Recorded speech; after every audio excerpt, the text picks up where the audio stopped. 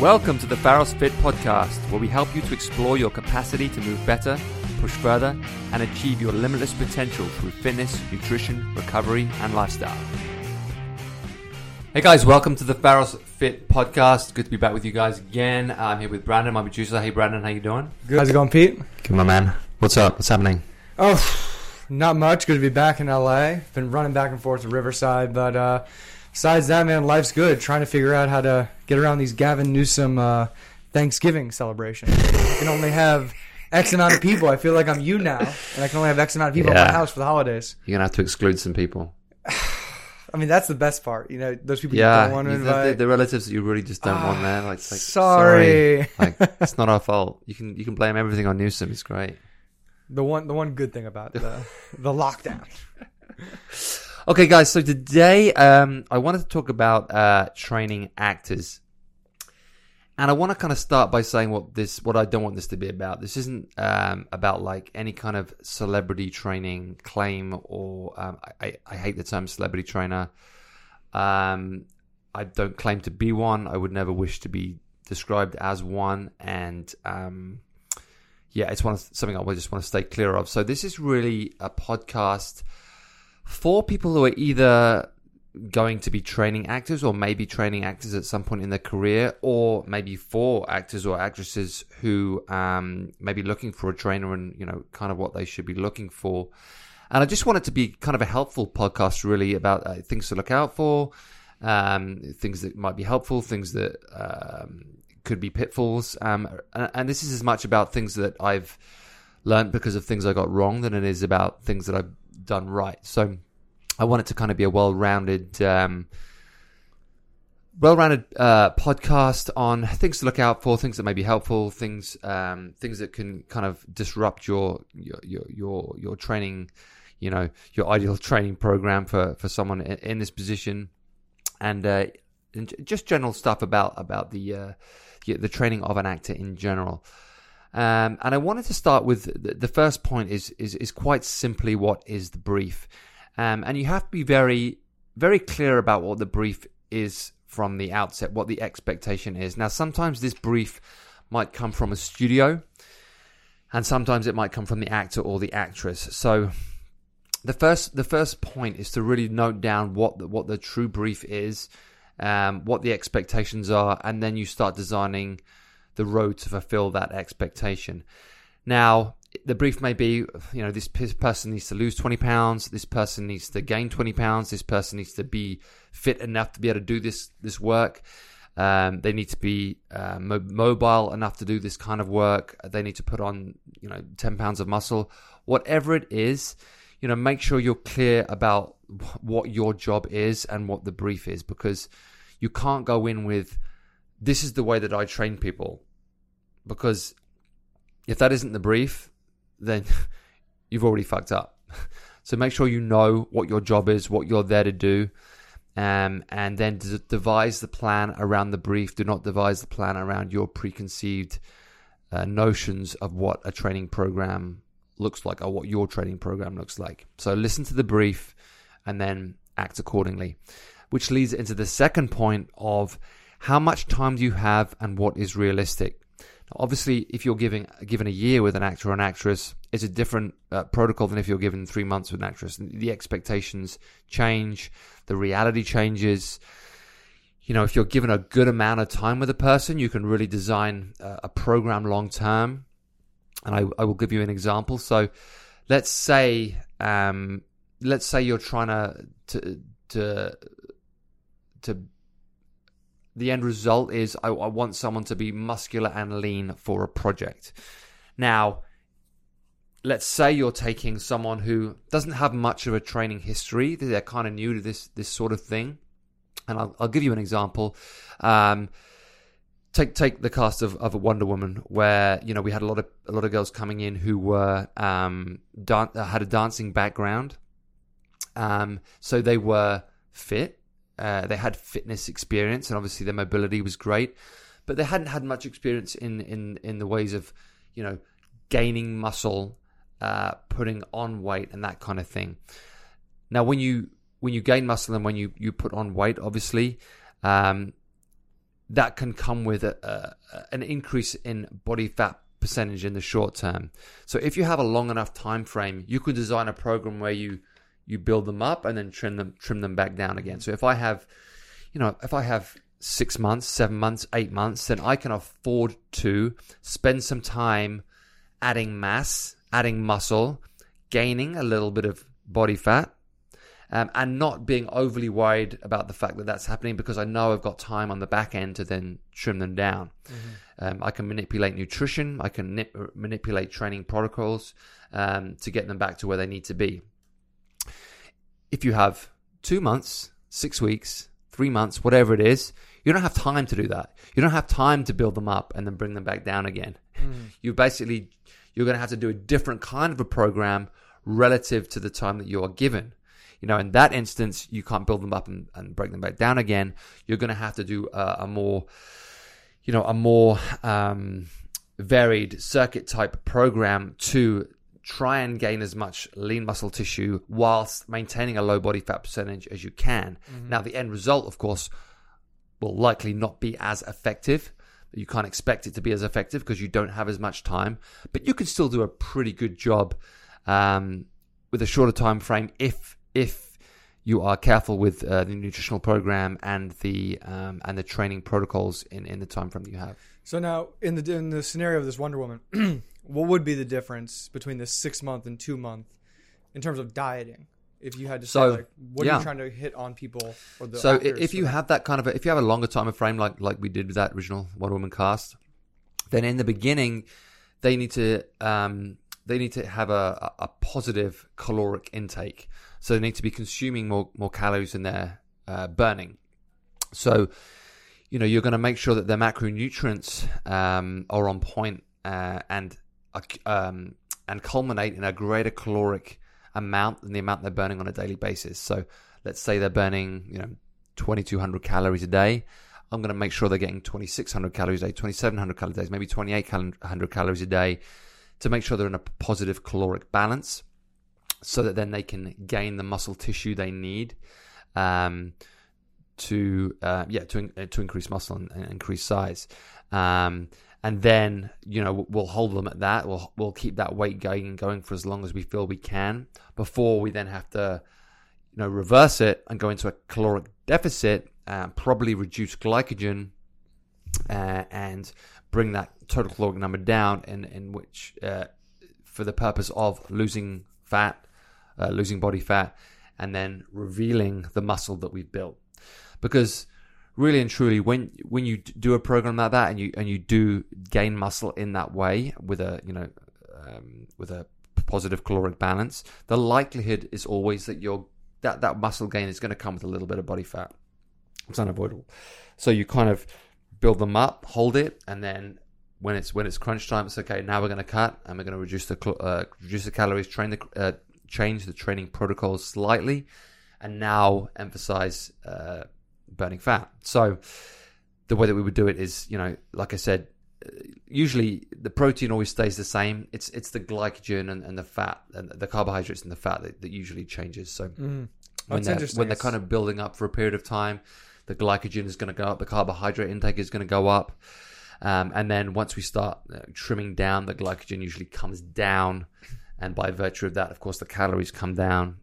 Maybe the body fat, the fat consumption might go up a little bit to compensate. But it's the manipulation of those two training knobs, those two nutritional training knobs, the carbohydrates and the fat that usually change. Gotcha. So probably excess carbohydrates in the beginning to build up, and then restrictive carbohydrates on the back end to trim them back down again. Are you limiting 0 to no sugar at all at that point, or when you pull it down, or how much? Yeah, it depends on the person. It can change from person to person. It's everybody's having some glycogen always, because you're still obviously training and you still have to have energy to do what you need to be able to do. But the reason why it was so successful at that time was, everybody stuck to the game plan. Everybody did what they were asked to do in terms of, they did a great job of sticking to the macros that they're prescribed at the right times, and then when it came time to switch, understanding what they had to do, like comprehending what the game plan was, and then executing it, at the right time for what was needed. And I think a lot of that was, it's a really interesting journey for some people, especially if you come from a background where you've been told your whole life to like restrict calories and to be skinnier and all that kind of stuff. And for us, it was more of it was a fun game to play, to actually put on weight and gain, and understand that if you train in a certain way and you eat a certain way, the weight that you gain is, you're building strength, you're building muscle and all that kind of stuff. And it's no longer a negative thing, it's a positive thing.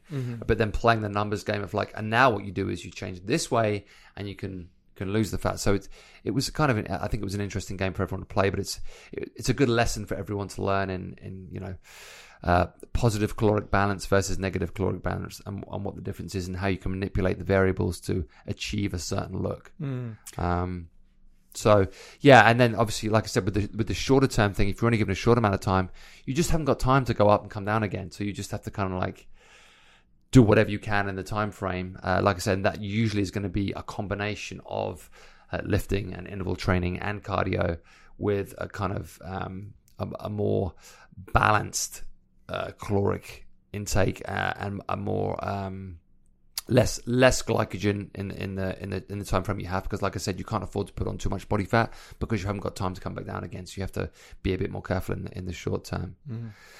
But again, it will go back to the brief, like what is the most important thing here? What's the most important way I can contribute towards this product? And how can I what can I prescribe, and how can I behave that will produce the best result possible? So yeah, it's just a different way of approaching it. Obviously, we would all like more time.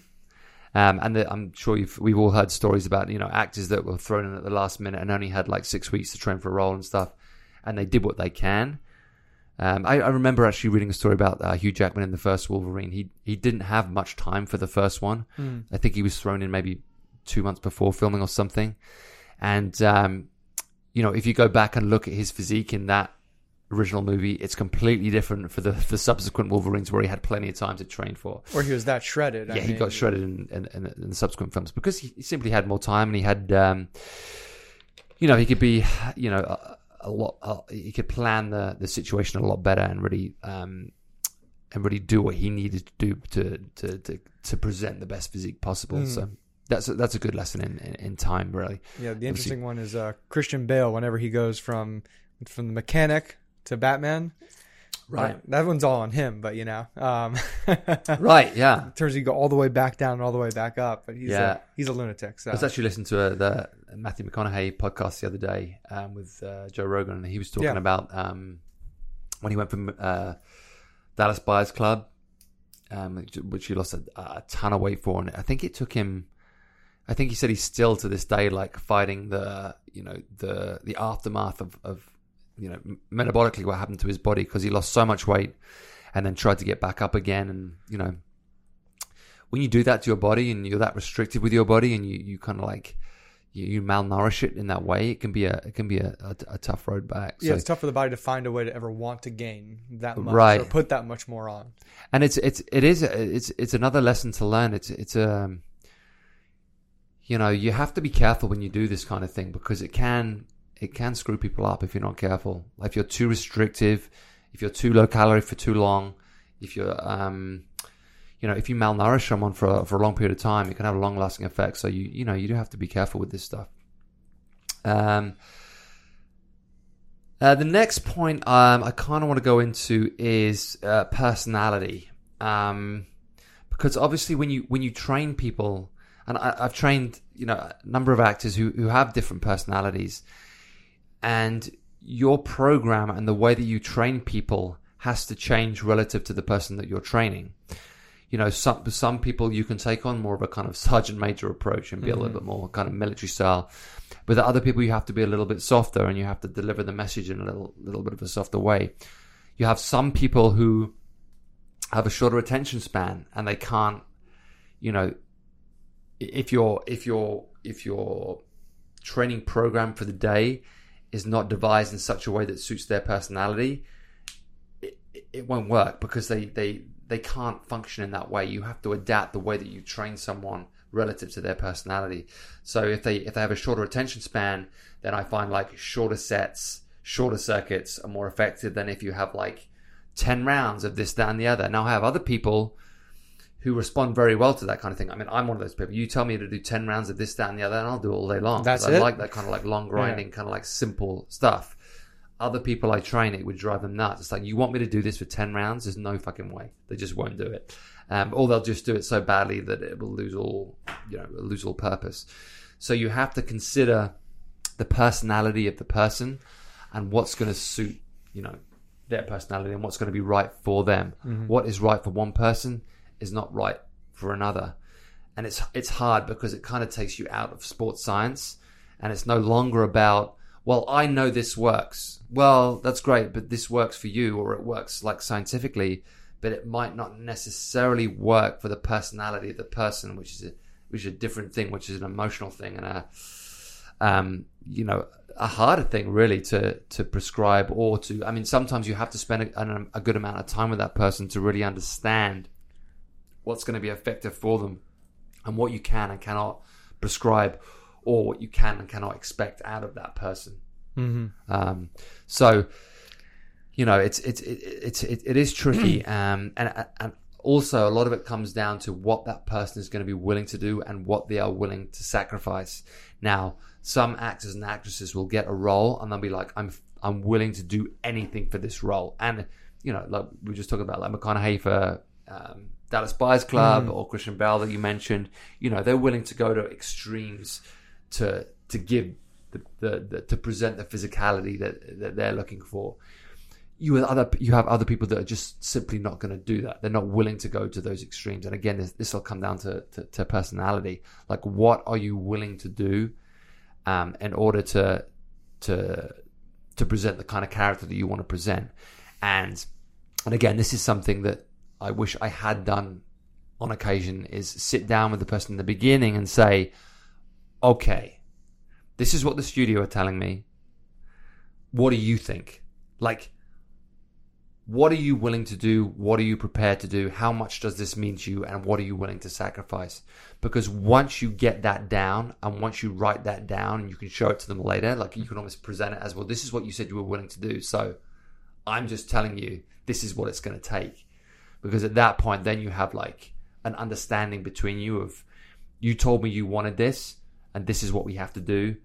Therefore, you either accept that, or we just accept that you're not willing to go that far, and we draw a line on it. And that's fine too. But, if you're asking this of me, you have to allow me to do my job. Otherwise, let's make a different plan. Gotcha. And again, it's a personality thing. It's them being honest with you and you being honest with them. And of course, honesty is a hard, what's the word? Honesty is a hard currency in Hollywood, because, it's a game of make believe. It's a world of make believe. But it's worth, that kind of like contract between you and a client of like, okay, because you're the team. Like, the studio can say one thing, their friends can say something, your background saying that thing. The contract is between you and them of like, okay, what's our plan here? What do we want to do? And it's better to sit down in the beginning and really like, put down on paper what our expectations are together. What are we agreeing here? What are our expectations, and what are we willing to do? Just so you don't waste time down the line getting in each other's way and like being disappointed in each other. So it's better to kind of lay it out from the beginning. I often think it's better to almost have like a written down contract of 10 points of like, you are agreeing to the following. That's just with you, not even with the studio. Just with you. Like, this is between me and you, and this is what we are agreeing. And write down those things in the beginning. I'm expecting you to do this. I'm not expecting you to do that, but I'm expecting you to do this. And just write it down like a 10-point contract. Because like I said, it's better that you lay it all down in the beginning so that you're not like disappointed in each other later on. Next thing, it's not about you. Now this sounds obvious, but it isn't obvious, because we all have ego. Ego always gets in the way. And I think, you know, sometimes, and this, again, it goes back to the brief and it goes back to expectation and that kind of thing. You have a way that you like to train and you want to like show the world that you're the best trainer on the planet and you're capable of doing this great job and all that kind of thing. But at the end of the day, this is not about you. It's about the client. It's about the actor. It's about the actress. It's about them. It's about what they want and what they're capable of. And you know, we have a thing at the gym where we say you have to meet people where they're at. Mm-hmm. It's the same thing if you get like an actor or an actress. You have to meet them where they're at. You can't. I mean, if you have like a long training history like me, you can't go in too hard and be like gun ho and like it's going to be a 90-minute workout. We're going to do, you know, a 60-minute CrossFit workout, and then we're going to do some bodybuilding. And then it's just not applicable, and it's not going to be received in the way that you want it to be received. Now, you may come across people that, you know, are capable of more, and you know, it can fulfill, you know, your ideal program, but you know, the chances of that are fairly slim. And again, it goes back to it, making sure that you're not thinking about yourself. You're thinking about the person in front of you and what their needs are right now. Because you have to remember, most of the time, you know, these people are under a lot of pressure themselves. You know, they've got their own insecurities and their own problems, and they're dealing with a lot of other stuff. And training really for them, you know, and you'll know this after you sit down for your initial like consultation we were just talking about, like this may not be the be all and end all for them. This may just be like, look, I really just want to like, you know, I'm fine with just being in decent shape. I don't want to like give up 3 hours of my day to do this, which is fine. But like I said, you need to like, you know, set that out from the beginning. If you go in like, well, I'm the best trainer in the world and I've devised the best program in the world and this is what you have to do. And if we don't do it, like, I'm not doing my job. Like, if you go in like that, again, it's not going to be well received, and it's going to cause tensions and problems, and you'll probably get fired. So, it's better to make sure, like, check yourself every day and understand that, you know, you are a tiny part in this puzzle, and you're a tiny part in their lives, and in this production, whatever it is, your role is small, you're relatively insignificant. So, you know, check your ego, leave your ego at the door, leave your ego for your own training, and make sure their training is about them and what they need at that time. So meet them where they're at. Next point I had down was kind of like nutrition, sleep, and schedule. Now, the nutrition we kind of like touched on already. I find you have to remember, often with an actor or an actress's schedule, you know, it depends whether you're training them like, whether this is like a general training for an actor and actress, or they're in production, they're rehearsing, they're performing, they have all this other stuff going on. Nutritionally, it can be very hard to get them the food that they need when they need it. Mm-hmm. So historically, I've often used a food prep service where, you know, you tell the food service the calories they need, the macros they need, and it's just delivered, and it's easy, and it's like all that kind of stuff. Like, the likelihood of you giving an actor or an actress like a bunch of calories and a bunch of macros and saying this is what you need to do doesn't work that way. The chances of them ever doing it are slim to none. So either you have to have, I mean, sometimes there'll be an on-production chef who'll like design it in the way that you want, but more times than not, like, I've just used meal prep service to say, okay, I have this person, this is what I want them to eat, these are the calories, these are the macros, can you deliver it, you know, every day, fresh, that kind of stuff, and it will give them what they need. And usually that's kind of been the best way around it. The problem with that always is long term, it gets very samey, very dull. Yeah, it gets tedious for them too when they don't have something fresh or something new, unique. It's like, oh, this is what we're eating today. It's just, it's chicken and broccoli. Right. Ugh. So again, I think when you design these things and when you use these things, you have to be realistic of the situation, and design something where, I understand that you're going to have to give them a break at some point. You can't say, okay, 7 days a week, you need to eat exactly this. That's it. That's the end game. Like, it's just not going to work. They're going to rebel. They're going to say, fuck you. They're going to drink a bottle of wine, and they're going to do whatever the fuck they want. So you have to find some kind of balance with like, okay, like 5 times a week, like we have to kind of do this. Otherwise you're not going to get what you want. But then, you know, at the weekends, I just want you to be careful, you know, but I want you to like have a meal here, have a meal there, like enjoy yourself a bit. But, you know, just be, you know, you just have to be realistic with the situation. If you're too restrictive, especially if this is a long curve, especially if you're doing this for 8 months, like you can't expect someone to eat out of a Tupperware box for eight months. It's just not going to work. You know, I get it, and I know that if you're a professional bodybuilder and you listen to this, it's like, well, I do that all the time. Well, you're a professional bodybuilder, and that's your life. But actors and actresses aren't professional bodybuilders, and they're not. Fitness is not their job.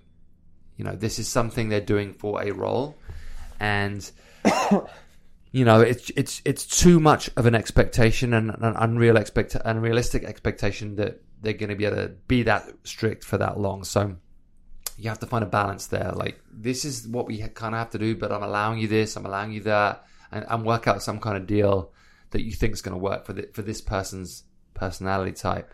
Yeah. With that balance thing, I mean, the recovery's got to be interesting, because I just know as myself getting older, like how much more important each sleep, not going out having a drink or several drinks. And that's my next point. You know, the sleep and the schedule thing. Chances are, you know, a lot of time, sleep will not be your friend, even though we all know the more sleep you get, the leaner you will be and the more muscle you will build, because that's when you release testosterone, that's when you release growth hormone, that's when you recover. So the more sleep you can get, the better. There has been instances where you can get someone to sleep 9 or 10 hours a night, but the reality is it's just not going to happen in the way that you want it to happen.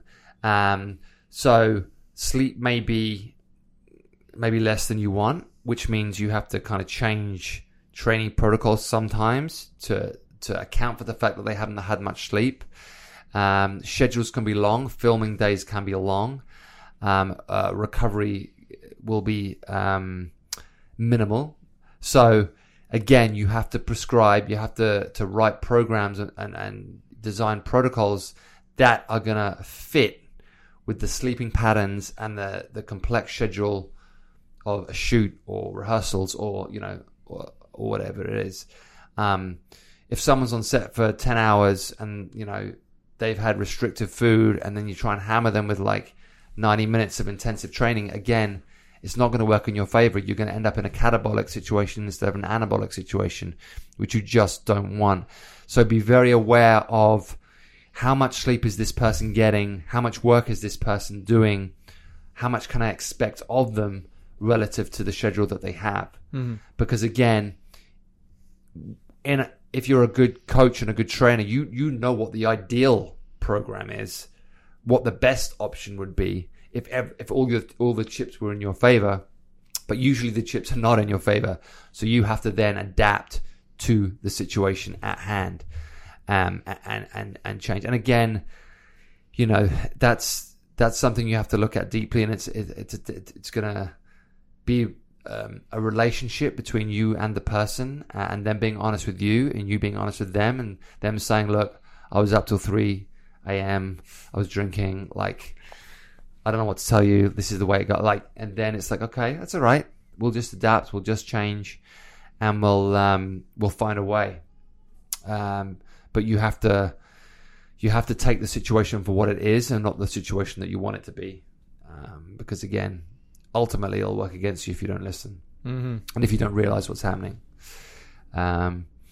So yeah, it's energy is the real word that we're talking about here. Like, how much energy can we expect the person to have relative to everything else they got going on? Because sometimes they've got shooting, they've got makeup, they've got hair, they've got rehearsals, they've got a function they need to go to, all this other stuff. And then, like I said, your role in their day is a small role. You're not important in the day, but you have to think to yourself, what's the most effective thing that I can do right now for this person? How can I help this person right now? Not how can I fuck this person up as much as possible in the time that I got, but how much can I help them in the time I have relative to the energy that they have.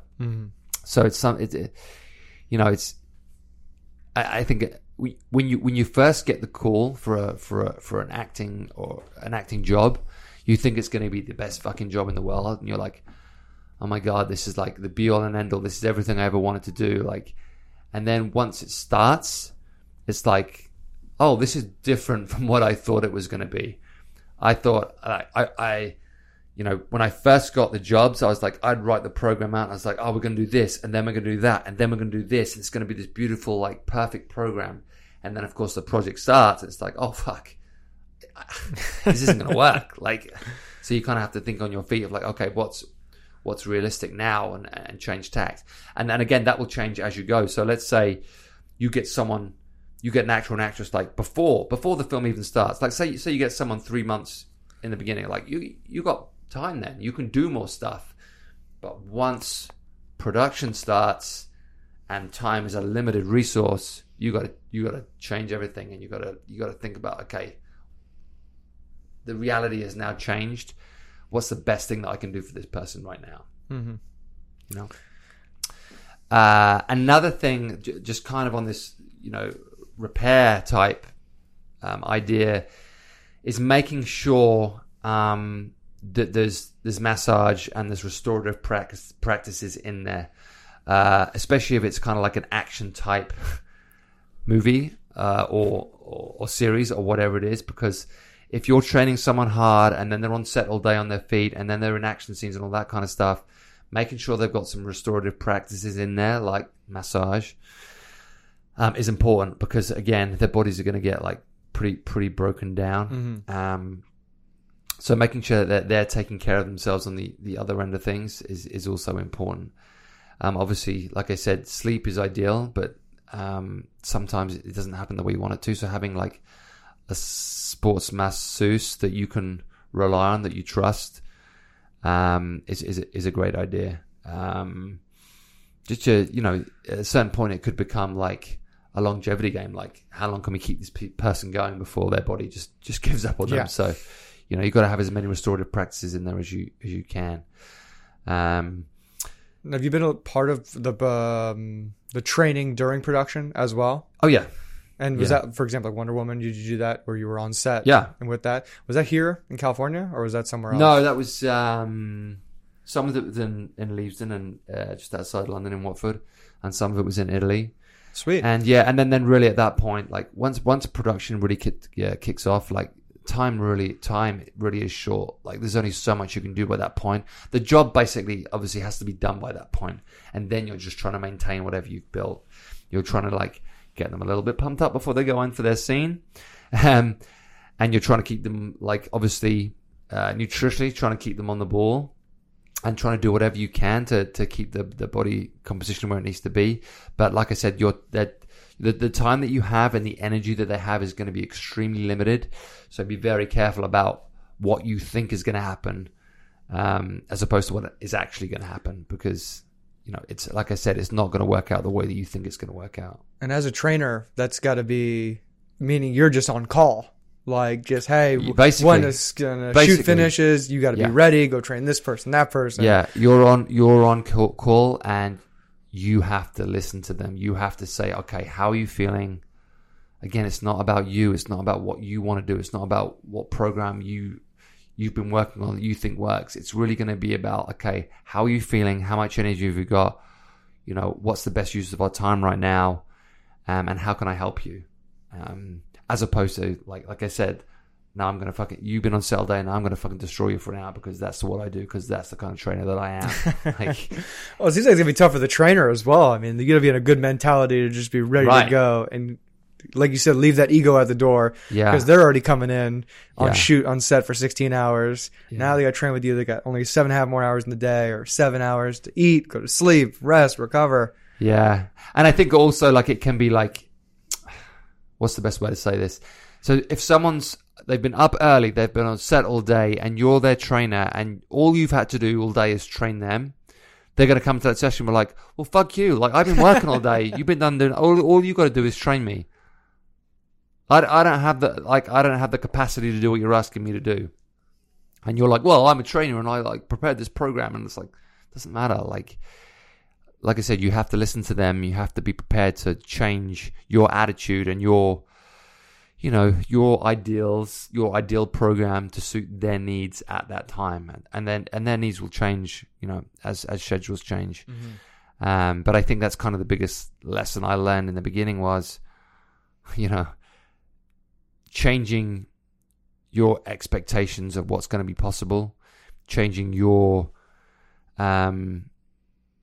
being less kind of like, this is the program for today, as to like listening to them and thinking, okay, I understand this is what we're going to do today because I understand the situation you're in, I understand the position you're in, and just be more understanding with it from their perspective. Your program is less important than their sanity and their their health, basically, both mentally and physically. So you have to listen. The next point I kind of want to draw on is I just wrote down kind of dealing with nonsense, because there is a lot of nonsense, obviously, and this may or may not happen to you.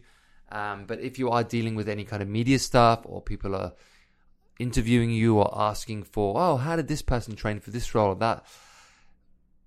Whatever you say doesn't really matter. Like, the only thing they care about is the thing that fits their narrative. So you can say they did this, they did that, they did this. The only thing they will take out of whatever you said is whatever fits their narrative. I've done this numerous times, and it's never worked out the way that I hoped it would work out. They've taken bits, they've left out other bits. It's made it look one way, it's made it look the other way. It's made it look like I've made claims I didn't make. And it's, it ends with you being disappointed. So you have to be very careful about what you say, who you're saying it to, and understanding that papers and magazines have a narrative that they're trying to fit this into. So your truth doesn't matter. The only thing that matters is what they want you to say, and not not the point you're actually trying to make. So completely, I've experienced this as an athlete, where you just had an hour and a half interview, and there's a segment in the newspaper this big. Basketball's fun. You're just like, whoa. Yeah, I sound like an idiot. There was so much more we talked about. What are you guys doing? Right, and that's you can, I've taken the time sometimes to say these like long, eloquent like things about training and stuff, and they fucking write one sentence which is nothing like the point I was trying to get across. So, again, just watch your expectations, decide whether or not you even want to do the interview, depending on who it is, and then proceed with caution, shall we say? Proceed with caution, because like I said, it really turns out the way that you want it to turn out. So yeah, be careful. The next point, kind of an overall overarching thing is the dynamics of the job and not making it personal. Remember that you are there in a professional capacity. You are a tiny part you're a tiny cog in a big wheel, and you are relatively not important on the scale of things. So I think sometimes and again, I guess it comes from media, like so-and-so was the trainer on this, and then you go into a job saying, well, I'm going to be the trainer on this, and I'm important, and it's probably going to be the best thing that ever happened to me, and this is going to be the pinnacle of my career and all that kind of stuff. And then you get all like, again, it's ego, and you get all blown up about what it's going to be and how it's going to affect your life, and that you're going to be this huge success, and that this thing is going to be the thing that makes me successful. It's not. It won't. You are not important. You are, again, a tiny cog in a big wheel, and your role really is to listen to the person in front of you and do the best job that you can for them, and to help them as much as possible. You have your brief, you have your knowledge, and you have your experience, and you're going to apply that to the person in front of you in the best way that you can. It will not be ideal. It will not be perfect. You're going to do the best job possible, but it's not going to be about you. It's going to be about them. I know it sounds obvious, but, you know, I've seen it a million times. Often a trainer's ego can get in the way of the job that they're doing. And they can take the emphasis, you know, off the person in front of them and make it about them. No, completely. I mean, I can see right through that, what you're trying to say. It's like, you know, you're going out to do a job, but you can't let you going out doing this job kind of dictate the good or bad that's going to come from it, because of all the different variables that are going to get thrown into the system or thrown into whatever could happen. And you sometimes you get overdrawn with, wait, I'm supposed to do this. This is my job. And then, wait, you're completely missing the point now. Your ego got way wrapped up in it. I think, you know, for me, my dream, when I first became a coach, my dream was, oh my God, wouldn't it be great to work in the movies? Wouldn't it be just like the dream job to like train an actor or train an actress or train a bunch of actors or a bunch of actresses for the movie? Wouldn't that be the best job in the world? So you're going into the job thinking, this is going to be the best job in the world. And of course, you go in with that attitude and then it hits you like a ton of bricks. It's like, oh my God, this is not what I thought it was going to be. And don't get me wrong, there's a lot of great stuff and I had a great time and I met some great people and I'm super grateful and super thankful for it. And the people that I work with now, like I love, and I feel super grateful that I get to do that. But it is not what you think it's going to be, and it will not turn out the way that you think it will. And if you go in with that expectation, you are going to be disappointed about, you know, what it truly is. Mm-hmm. Like I said, at the end of the day, Hollywood is it's a game of make believe. It's all fake, really. So don't go in thinking, this is my chance to prove to the world that I am the best trainer on the planet and I'm going to get the best results and it's going to be phenomenal and everyone's going to think I'm awesome. Wrong industry. In the wrong industry, it's not going to work out that way. So, you know, go in with a sense of reality. It's going to be hard. It's going to take a lot of thought. It's going to take a lot of like negotiation between you and your client, between you and the actor, between you and the actress, to really like meet them where they're at, understand, you know, what they really need, who they really are, and how you can provide the best service possible. You know, and a lot of that will be, you know, your experience, your knowledge, your awareness, your understanding, and apply it to that person in the situation they're in. So, yeah, again, it's something you have to. There's a lot of variables that you have to take into consideration before you even put pen to paper on the program. And know that whatever program you write down is going to change 100 times before the job is done. So be adaptable, be understanding, be humble, be helpful, and be as honest as you can be in a dishonest industry. If you know what I mean. That's good. Okay, guys, that about wraps it up. Let us know if you have any questions on this stuff. Like, I'm happy to talk about it.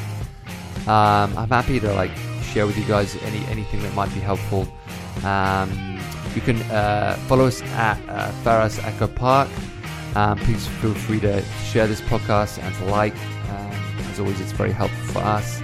And drop by and see us. We're at 1316 Glendale Boulevard. We're still in lockdown, obviously, Brendan, but we are working out outside. We have a couple of gyms outside, which we've set up, which we put out every day. We bring home every day, so it's there for you. We're here to provide a service for you guys, and we'd love to see you here. So take care out there. I hope you're all well, and look forward to catching you soon. Thanks, Brendan. Appreciate it. Cheers, guys.